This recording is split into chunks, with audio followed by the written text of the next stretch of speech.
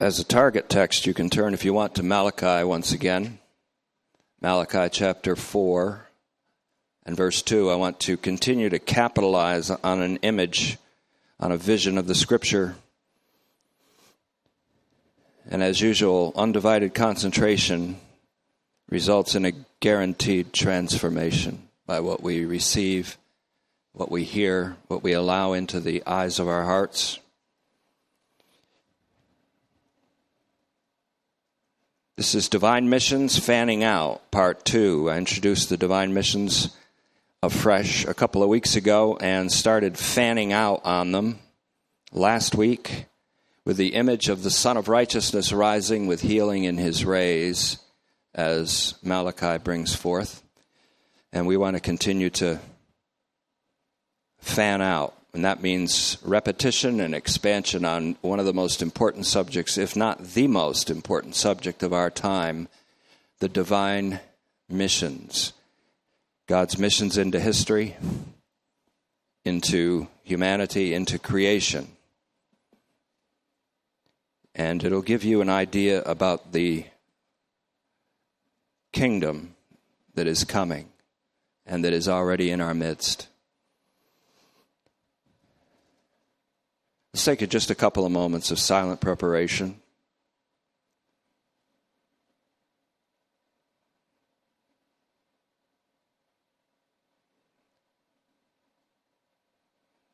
Making petitions that any of you have need of making this morning, and I know there are many.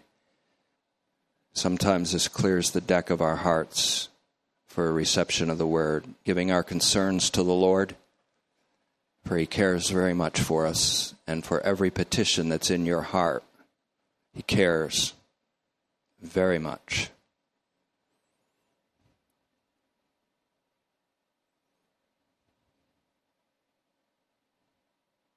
Father of our Lord Jesus Christ, Father of mercies, we offer our bodies as a living sacrifice based on your mercies. Father of lights, in whom there is no shadow of turning, we turn to you for the shadowless revelation of your Son to be manifested in our midst. How urgent this is. May this congregation, as a forward marching phalanx at this time in your plan, always be aware of the urgency and the immediacy of your word and our need for it. For we are here because the word is our link to life, the everlasting life that is in Christ Jesus. So grant us capacity now to receive the word of life, that we may hold it forth to a lost generation. For we know that your plan is a universal return through Jesus Christ our Lord. Amen. There are two divine missions. The divine missions are undertaken by divine persons. A divine person, by that I mean one of the three persons of the triune God called the Trinity. A divine mission means that a divine person is sent by a person or persons of the divine Trinity into human history with the purpose of redeeming human history, into humanity itself with the view of redeeming humanity, and into the creation at large with the view to liberating creation from its present slavery to corruption, a slavery under which all creation groans to be delivered. And what we've been doing so far, and I want to capitalize on this image because I think it's very stark and very revealing. The two divine missions together, and they can be taken together because the second mission, that is the Holy Spirit, is an extension of the first mission, the mission of the Son of God, God the Son. For the Spirit is called the Spirit of Christ, and he is was sent by Jesus Christ, as we find in John 16:7. These two divine missions together can be found in Malachi 4:2. The Greek translation finds it in 3:20. In the image of the Son, S-U-N, of righteousness, the Son of righteousness arising with healing in his wings, wings being poetic for the rays or the beams of the sun. The Son, S-U-N, is an image of the first mission. The rays or the wings of the sun, the image of the second mission. And they are seen, of course, in their unified power. In the Son of righteousness arising, we have a depiction in the Scripture of Jesus Christ in resurrection. And what we're striving for in this series is a depiction or a vision of Jesus Christ in his universally saving significance. There is no richer way to image this or to imagine this than the Son of righteousness. Its rays are inescapable by the entirety of the earth. And so we've blended that, Malachi 4:2, and I think you should do this on your own if you wish, because there's a lot of variations on this theme that God will give to you personally if you study the Scriptures. I wish I could emphasize to young people and to the next generation, to my grandson's generation, the value and the wealth that comes from the study of the Word of God and from the Scriptures.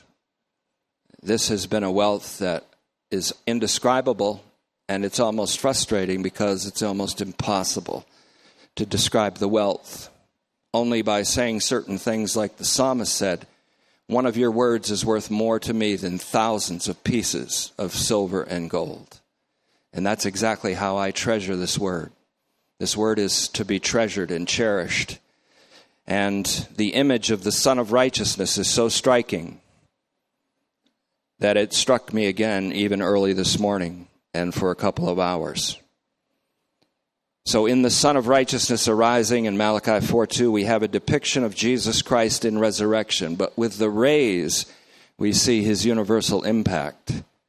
Because blending this with Psalm 19:4 and 5, we have the Son pictured as a bridegroom coming out from the bridal chamber, all rejoicing. We have a picture of an athlete who is rejoicing in his upcoming race. And we have a picture of the sun going in its entire circuit, the athlete maintaining the intensity of the start all the way to the finish. So that the Scripture says, after the sun has arisen, like a bridegroom fresh from the bridal chamber, fresh from the embrace of the bride. Like an athlete trained, ready for a contest, for a race. He makes the circuit so that nothing in the whole world escapes the rays, the healing in the rays of the sun. And the healing is the cure. It's the solution to the problem of evil. It's salvation. The Son of righteousness has arisen, his name Jesus Christ, whom God declared to be his Son by raising him from the dead in Romans 1:4. So in 19:4 and 5 of the Psalm and the Psalms, the Scripture says that in the heavens there is a tent for the sun. In the heavens there is a tent. The tent in the Greek word, the Greek translation is skenoma. And this means, looks like this in the English, skenoma. This is the same type of word used in John 1:14. The Word who was eternal, the Word who is God, the Word who is divinity itself, by whom all things were made, without whom nothing was made that was made, became flesh and tented among us. He tented among us. He took on a human body, a tent, skenoma in the Greek. This word skenoma is used in Acts 7:46 for what Stephen called the dwelling place, or skenoma, the tent for the God of Jacob. And the same word is used in 2 Peter 1:13 for Simon Peter's words that I can relate to more and more as I get on in life. In 2 Peter 1:13, he says, I consider it right as long as I am in this tent, meaning this body, to keep waking you up with a reminder. Keep waking you up with a reminder. Ephesians 5:14, wake up, you sleepers, and arise from the dead, and Christ will shine on you. That's the Son of Righteousness arising. So beyond what I said last week in Psalm 19, 4-5, the Scripture says that in the heavens there is a tent for the sun. So tent of the sun refers to the incarnation, the first of the 7 elements of the Christian or the Christ event. The incarnation of the eternal Word. And this is important. The eternal Word, without whom nothing was made that was made. Nothing came into being unless it came into being through the Word and by the Word. All things are made by Him, and all things are made for Him. Glory to God, says Paul in an ecstatic doxology, after he said, God has shut up all things in unbelief, that He might have mercy upon all. He said, glory to God, from whom are all things, through whom are all things, to whom all things return. The parable of the prodigal son, or as Phil, you did in your Power Gospel, the returning son, which is a great name.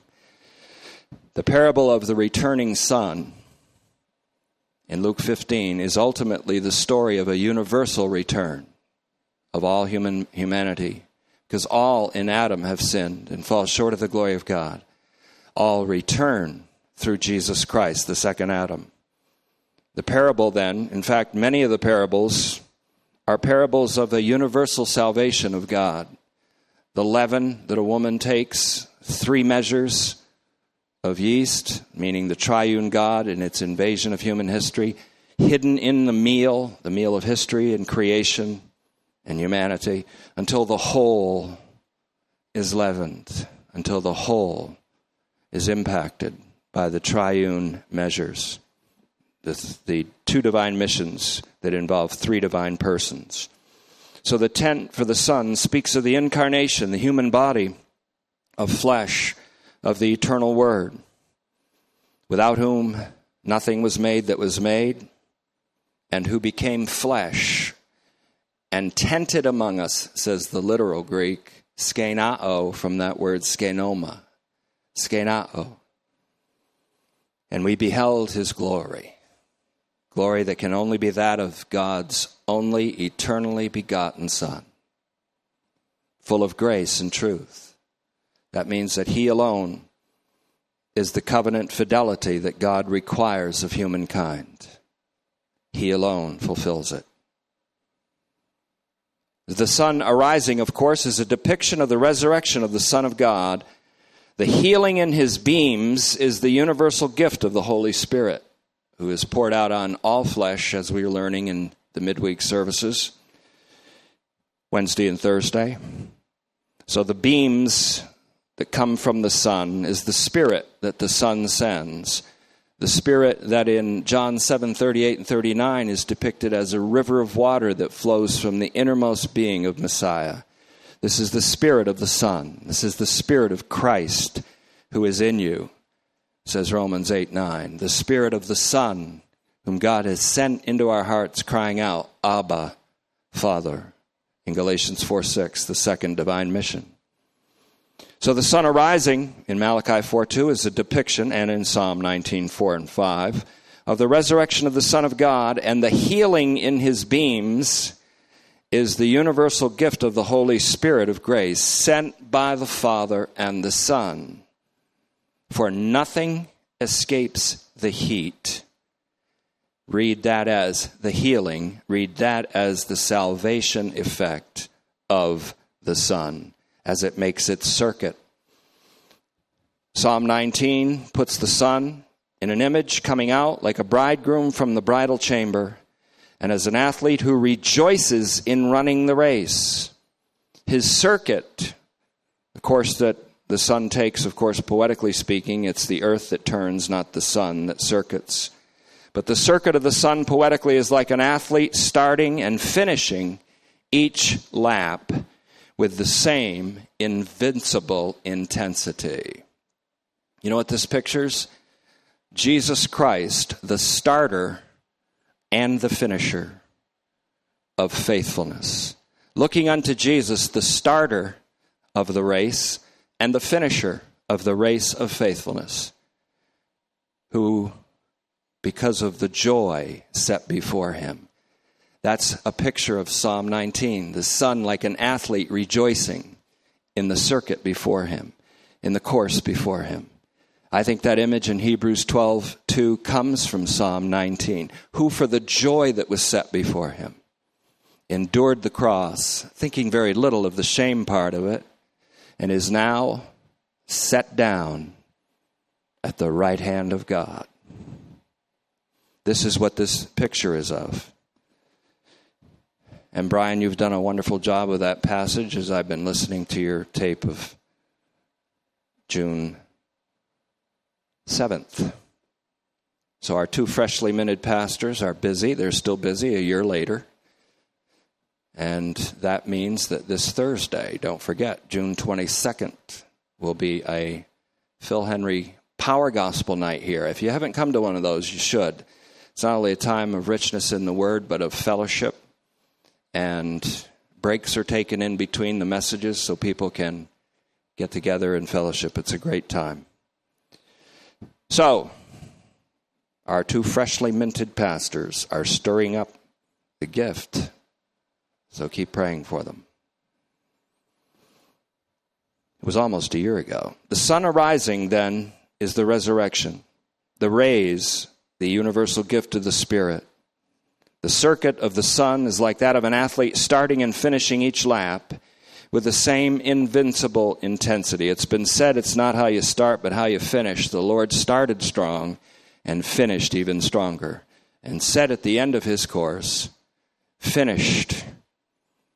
Tetelestai, which means also relates to Psalm 22:31, that finished work is something of a finished creation, an accomplished creation, something that was not only done, but something that was made through the athlete's agony on the cross. Like the woman in labor pains, the labor was exerted for the creation of a new creation, which would overwhelm entirely the old and take its place. So the circuit is like that of an athlete starting and finishing each lap with the same invincible intensity, so that nothing escapes the heat and the healing of this life-giving and life-sustaining rays of the sun.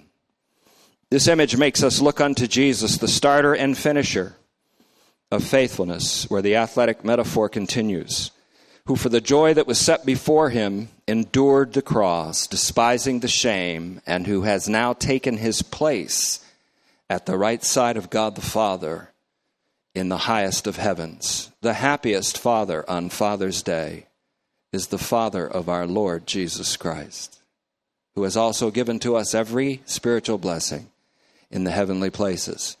Peter echoes Paul's words in 1 Peter 1:3, blessed be the God, even our Father of our Lord Jesus Christ, who caused us to be born again into an absolute confident hope by his resurrection from the dead. Ephesians 1:3, 1 Peter 1:3. This is an incentive that we need to run the race before us with joy. There is a race before us. Some of us are coming toward the finish. Some of us see the finish line. Some of us are in the home stretch. Some of us are just beginning. But by God's grace, you'll have the same intensity in the finishing as you have in the beginning. This is the incentive that we need to run the race before us and to finish a course by participating in Jesus' own faithfulness, not our faithfulness. Now, moving into another gear here, this is going to show you some of the ways that the Spirit has guided me in discovering the things that I have been recently teaching. And almost every time I study and teach, I thank God that He allowed me to live this long to discover these things. And I don't know how much time He'll give me, but I see these things open up every single day, more and more, every day, a little bit more, every day, a little bit more, every day. J. Lewis Martin, as I've referred to many times in his rightly renowned commentary on Galatians, showed that Paul's gospel involves, as I've said to you, the divine invasion of the present evil age. A divine invasion into the present evil age. If you don't think the age is evil, you haven't ever compared it against the age to come. If you haven't looked and seen that the age is evil, you haven't watched the news.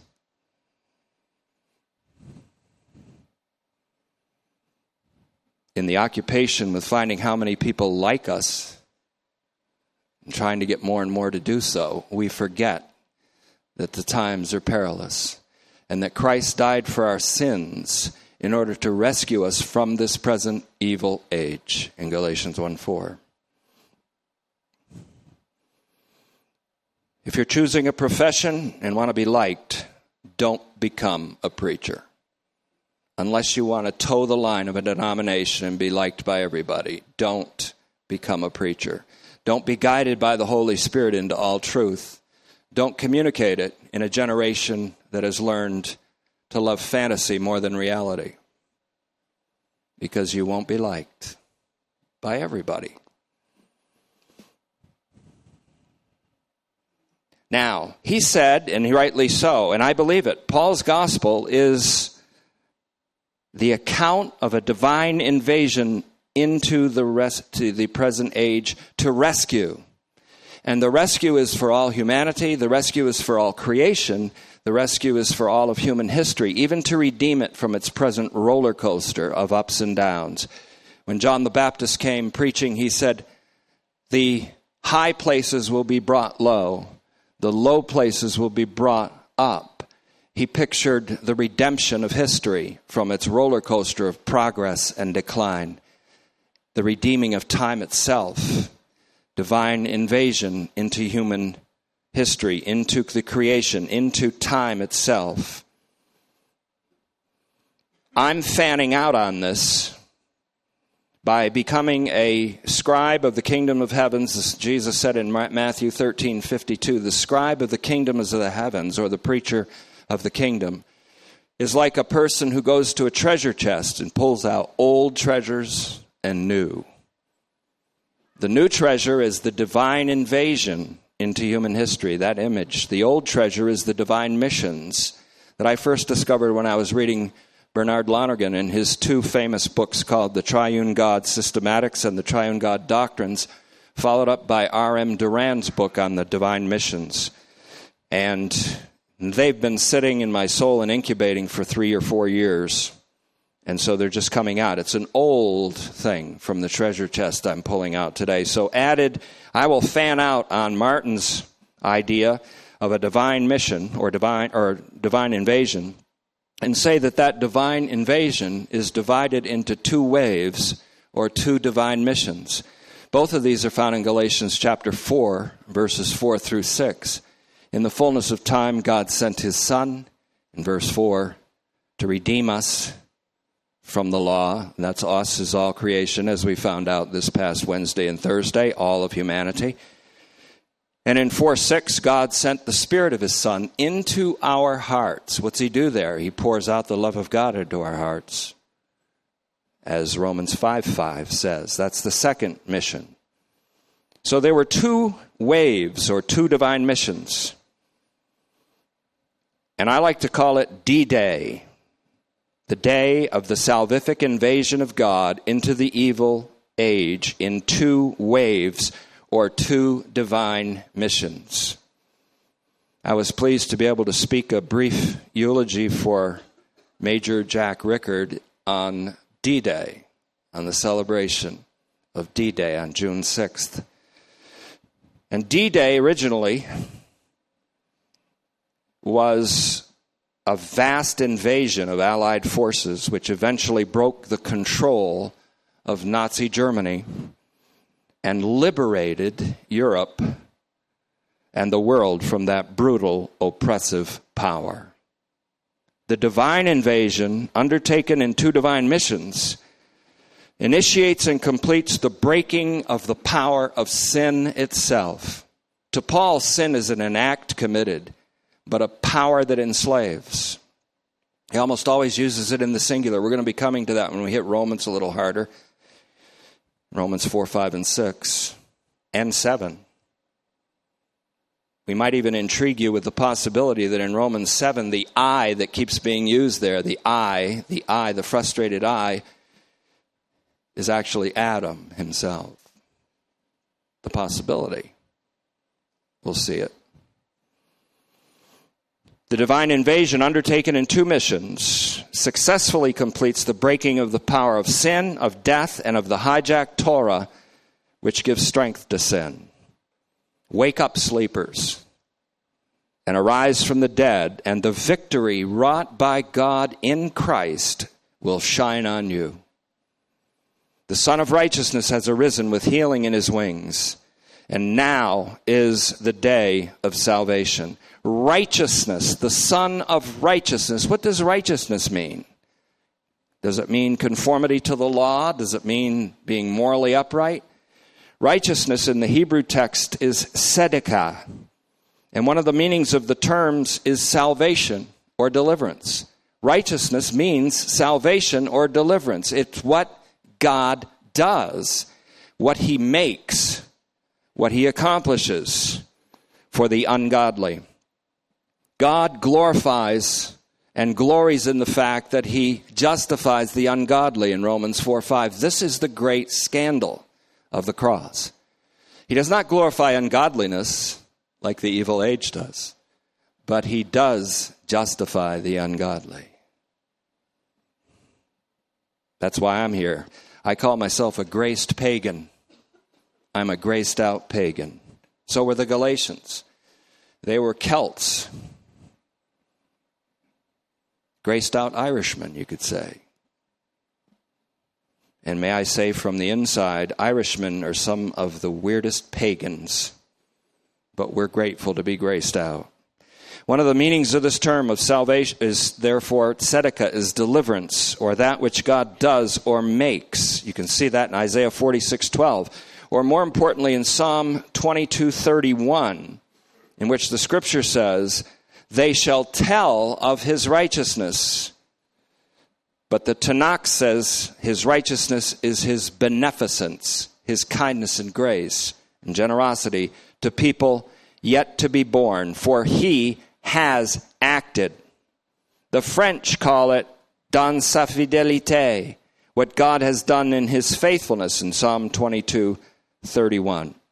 So in the Hebrew text, righteousness, tzedakah, relates to what God has made or to what God has done.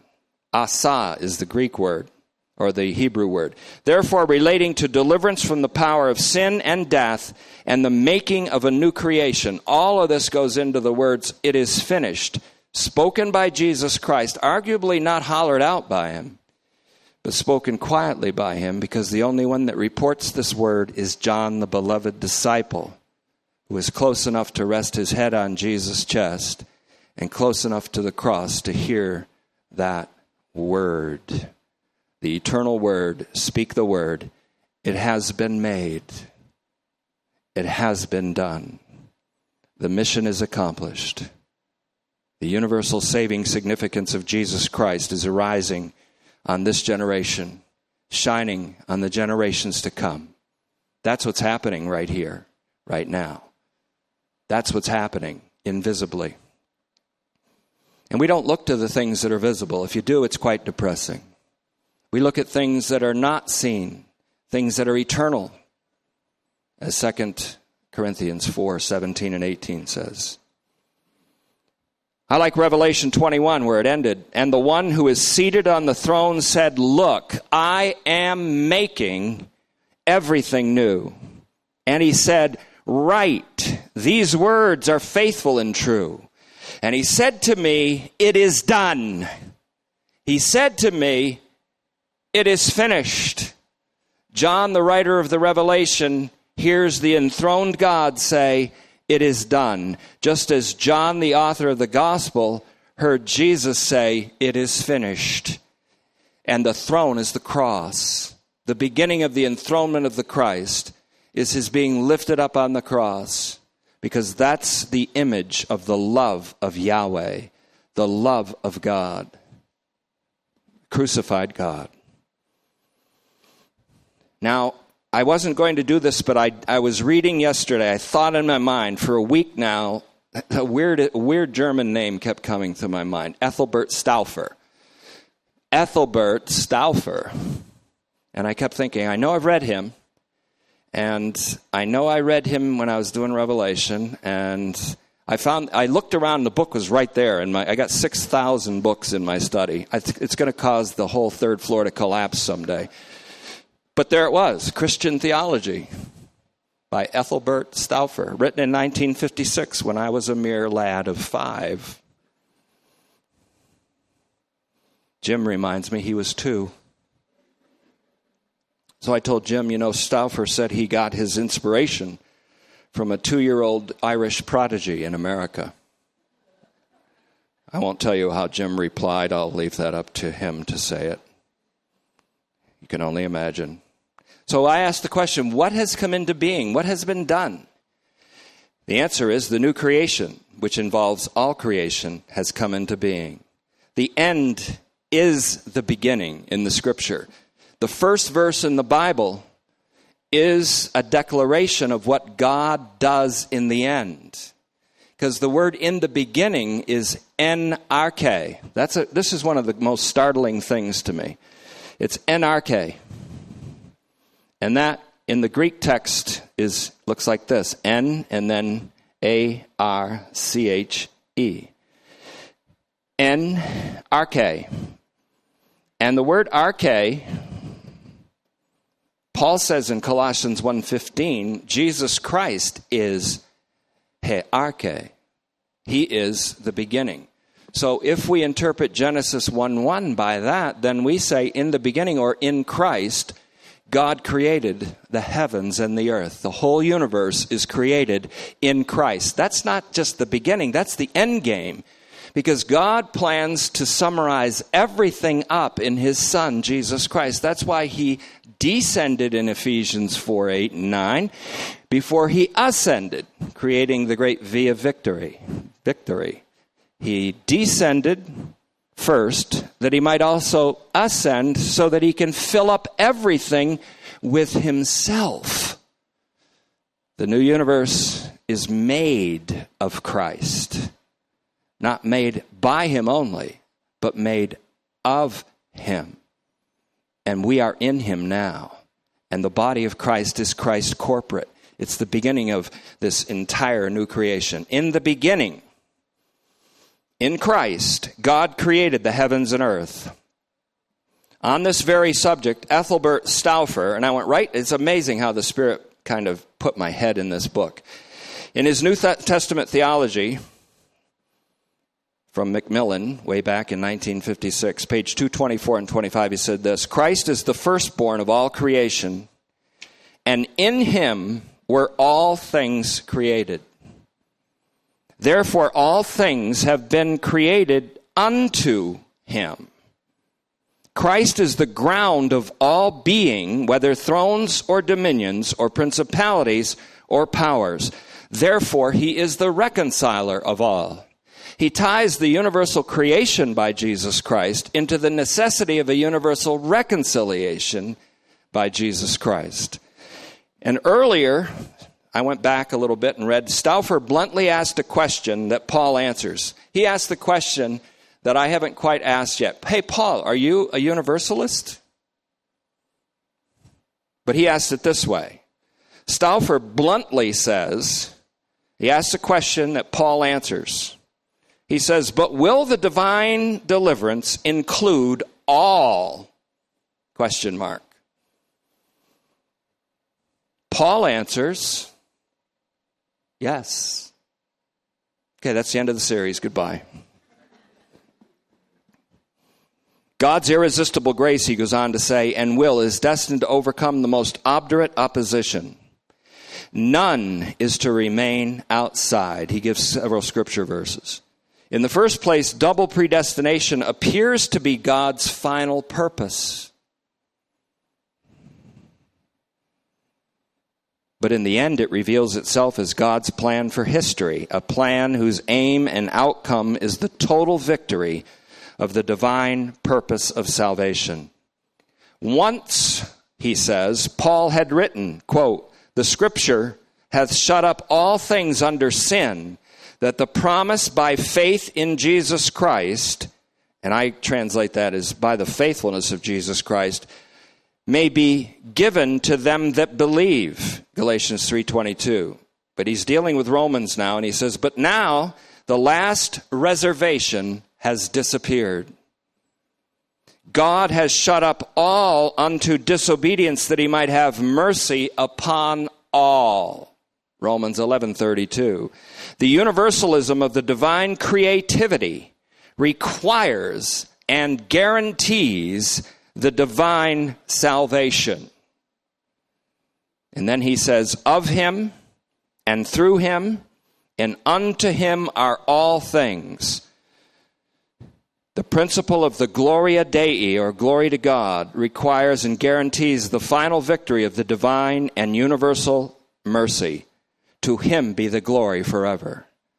So what is there left after the universal saving significance of Jesus Christ? What's left but worship, doxology, the glorification of God? And I heard all of creation glorifying God. I heard the voice of Pancatisma, the whole universal creation, praising God for his redemption. Revelation 5:13. Going beyond this, the meaning of God's righteousness, meaning his act of deliverance, is a revolutionary new way to interpret the all-important epistle of Paul to the Romans. The definition of righteousness as God's act of deliverance in Christ transforms the entire construal of Romans. It's crucial to the construal of Romans because the gospel is the apocalyptic revelation of the righteousness of God, which means the act of deliverance. The whole gospel is about an act of deliverance, an act of God in Christ for all creation. That's the whole gospel. When the gospel was preached in advance to Abraham, it was very simple. In you, in your seed, which is Christ, Abraham, all the nations will be blessed. An unconditional promise with a universal horizon. Once you've seen this horizon, you can't say that you haven't seen it. It would be putting a light under a bushel. There are pastors that have seen this, but you know what keeps them from saying it? Their salaries. Because they are bound to a denominational code. Their loyalty is directed toward men in one way or another, or to a human mentor. When God takes away all those affiliations, and God takes away all those human mentors, you're left with God. In the day that Uzziah died, I saw the Lord high and lifted up, said Isaiah. Now Isaiah was an ambassador for the high and lifted up one. And so, being liberated from human affiliation in terms of our primary loyalty, you see this universal horizon. You have to proclaim it. And it changes everything. It changes your inward being. It changes your whole life. For if one died for all, then all died, and therefore the love of Christ begins to constrain us and overpower us for all mankind. So Stauffer, back in 56, when I was only 5, called Paul On the way in, I saw a construction advertisement. It said, "Call Paul." Is that somebody from here?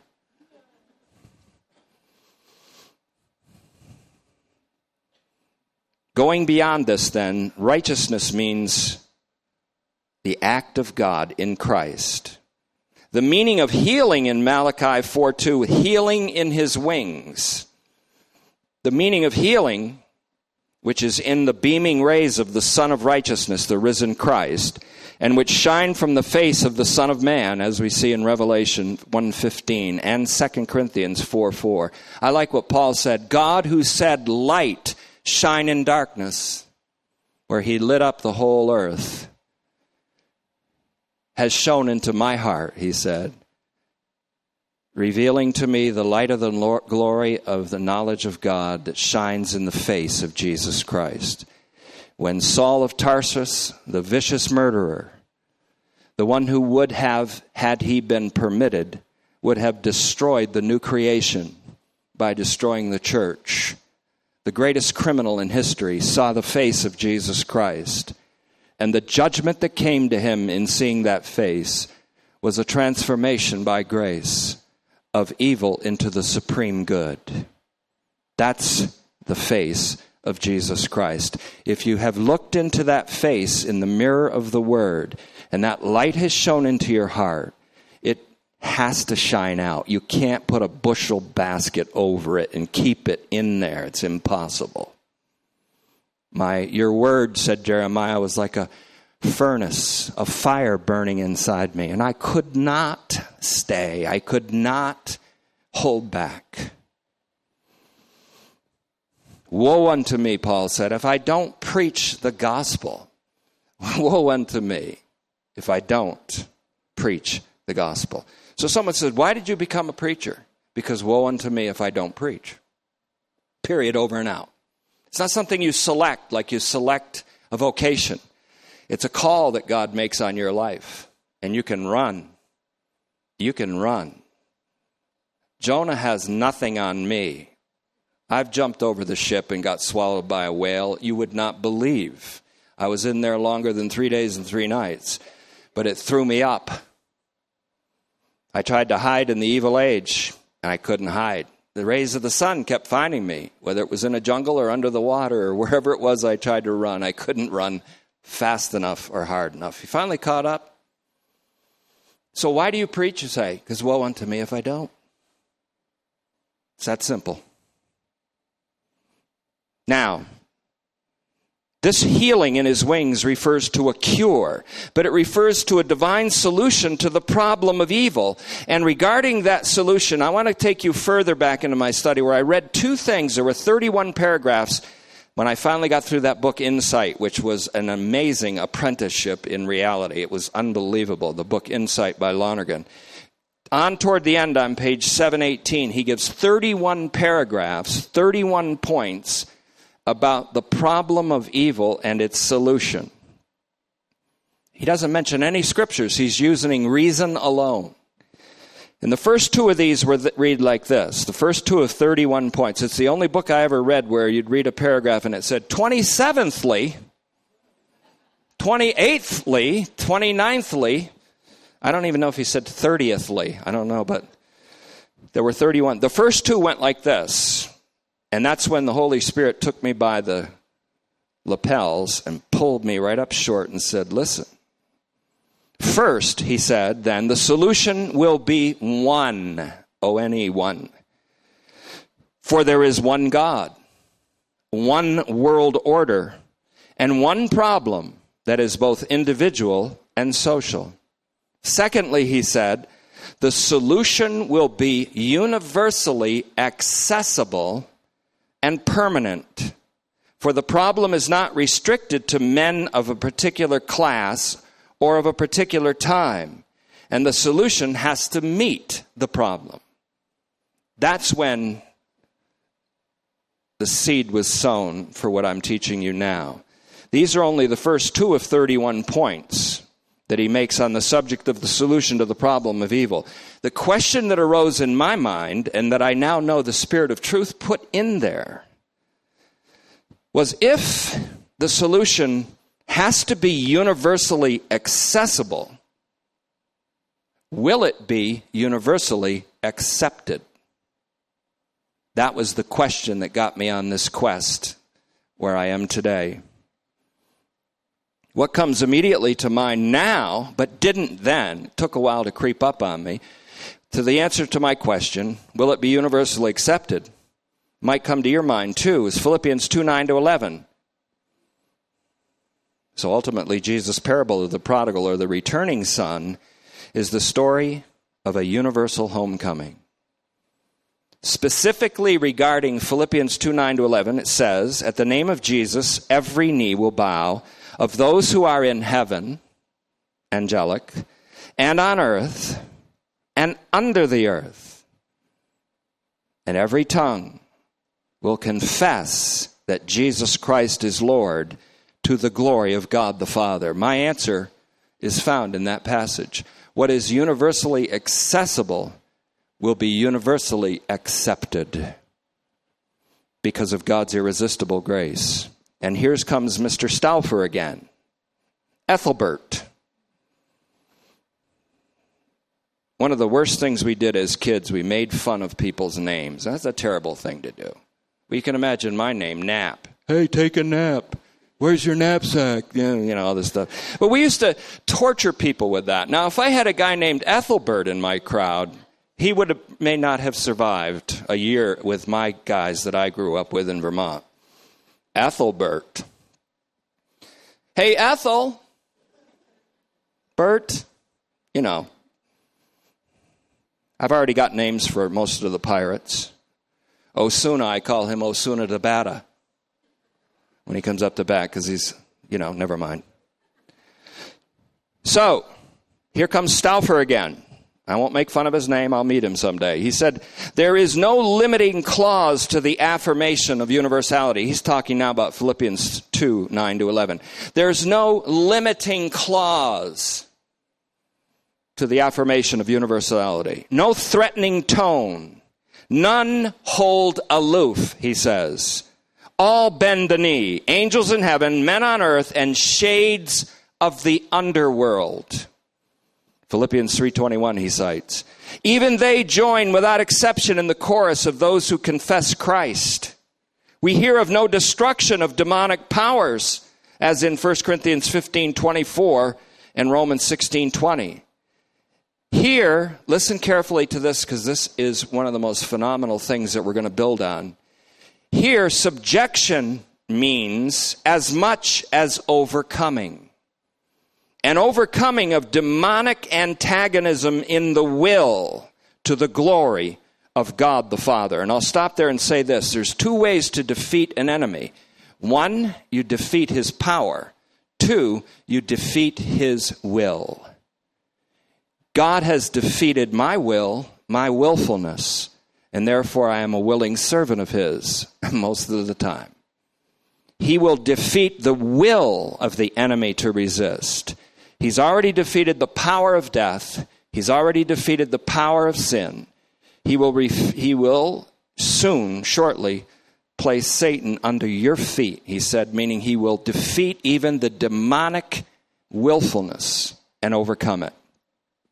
So then he says, the God who cut Rahab in pieces, not Rahab the harlot, but Rahab the sea monster, the God who cut Rahab in pieces is glorious, but the concluding triumph of the divine glory is the overcoming of satanic willpower. In Philippians 2:11, the doxological ideas of Romans 11:36 have controlled the movement throughout. And the movement of thought in Colossians 1:15 and following now significantly turns in the same way into Christological form. So speaking of the solution to the problem of evil, or the cure offered by the cross, there's a reason why Jesus Christ, why God is called the great physician, because he has the cure for what ails the evil age itself. The creation which groans and screams under its subjection and slavery to the corruption that's in the world through lust. And the ultimate thing that God prohibits through the law is covetousness, and covetousness is simply the will of the creature to assert itself against the Creator and against one's neighbor. This disappears in love. This disappears in love. That's coming up. It's going to get immensely practical pretty soon. So in closing, speaking of the solution of the problem of evil, I'll go back to where we started. The cure offered by the great physician for that disease is called healing in Malachi 4:2. For that which is in the rays of the beams of the Son of Righteousness. What is in the wings of the sun, or the rays, or the beams of the risen Son of Righteousness? Healing. And healing is a metaphor for salvific cure. The cure, the problem's solution, is in the rays of the risen sun. Everything attempts to escape it now. But you can't escape it. You can't escape the rays of the sun. The Greek word is iasis, and it's used in Luke 13:32, where Jesus is threatened by Herod, and the Pharisees tried to intimidate him, and they said, hey, you better be careful. You know, Herod has a hit out on you. Herod wants to kill you. And Jesus said, really? Well, you go back and tell that old fox that I'm going to do cures, and he meant miraculous healings, for the next few days. And then on the third day, I'm going to be perfected. He was predicting his resurrection. He said, I know I'm going to die, but it won't be by the hands of Herod. No man takes my life. I lay it down. And if I lay it down, I have the power to take it back again. The Son of Righteousness. So in Luke 13:32, he says, I'm going to do or perform cures, miraculous acts of healing. Then we have a strange little image to round this off with, the little calves. You will go out like little calves that were kept in little stalls and hobbled by your feet by fasteners. The fasteners will be broken. You'll be let loose from the stalls, and you'll be like calves, little calves, jumping, leaping in the meadow with absolute joy and rejoicing. The little calves here in Malachi 3:20 or Malachi 4:2, depending on your translation, leap about because they will have been released or unfastened from being confined in small stalls. This is a prediction of the liberation of all of creation from the bondage of corruption brought about by sin and death, and even by the law, as it was hijacked by sin, which leads to death. We are going to find in Romans 6:23 that the wages of sin, being death, is for the whole of the human race, even as the gift of eternal life through Jesus Christ our Lord is for the whole human race. Take that on your Romans road.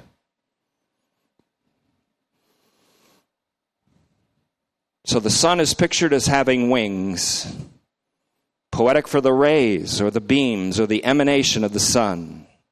And as the patristic theologians said, the restoration of all things, which are spoken by all the prophets in Acts 3:21, in the end will be purely a miracle of God's grace.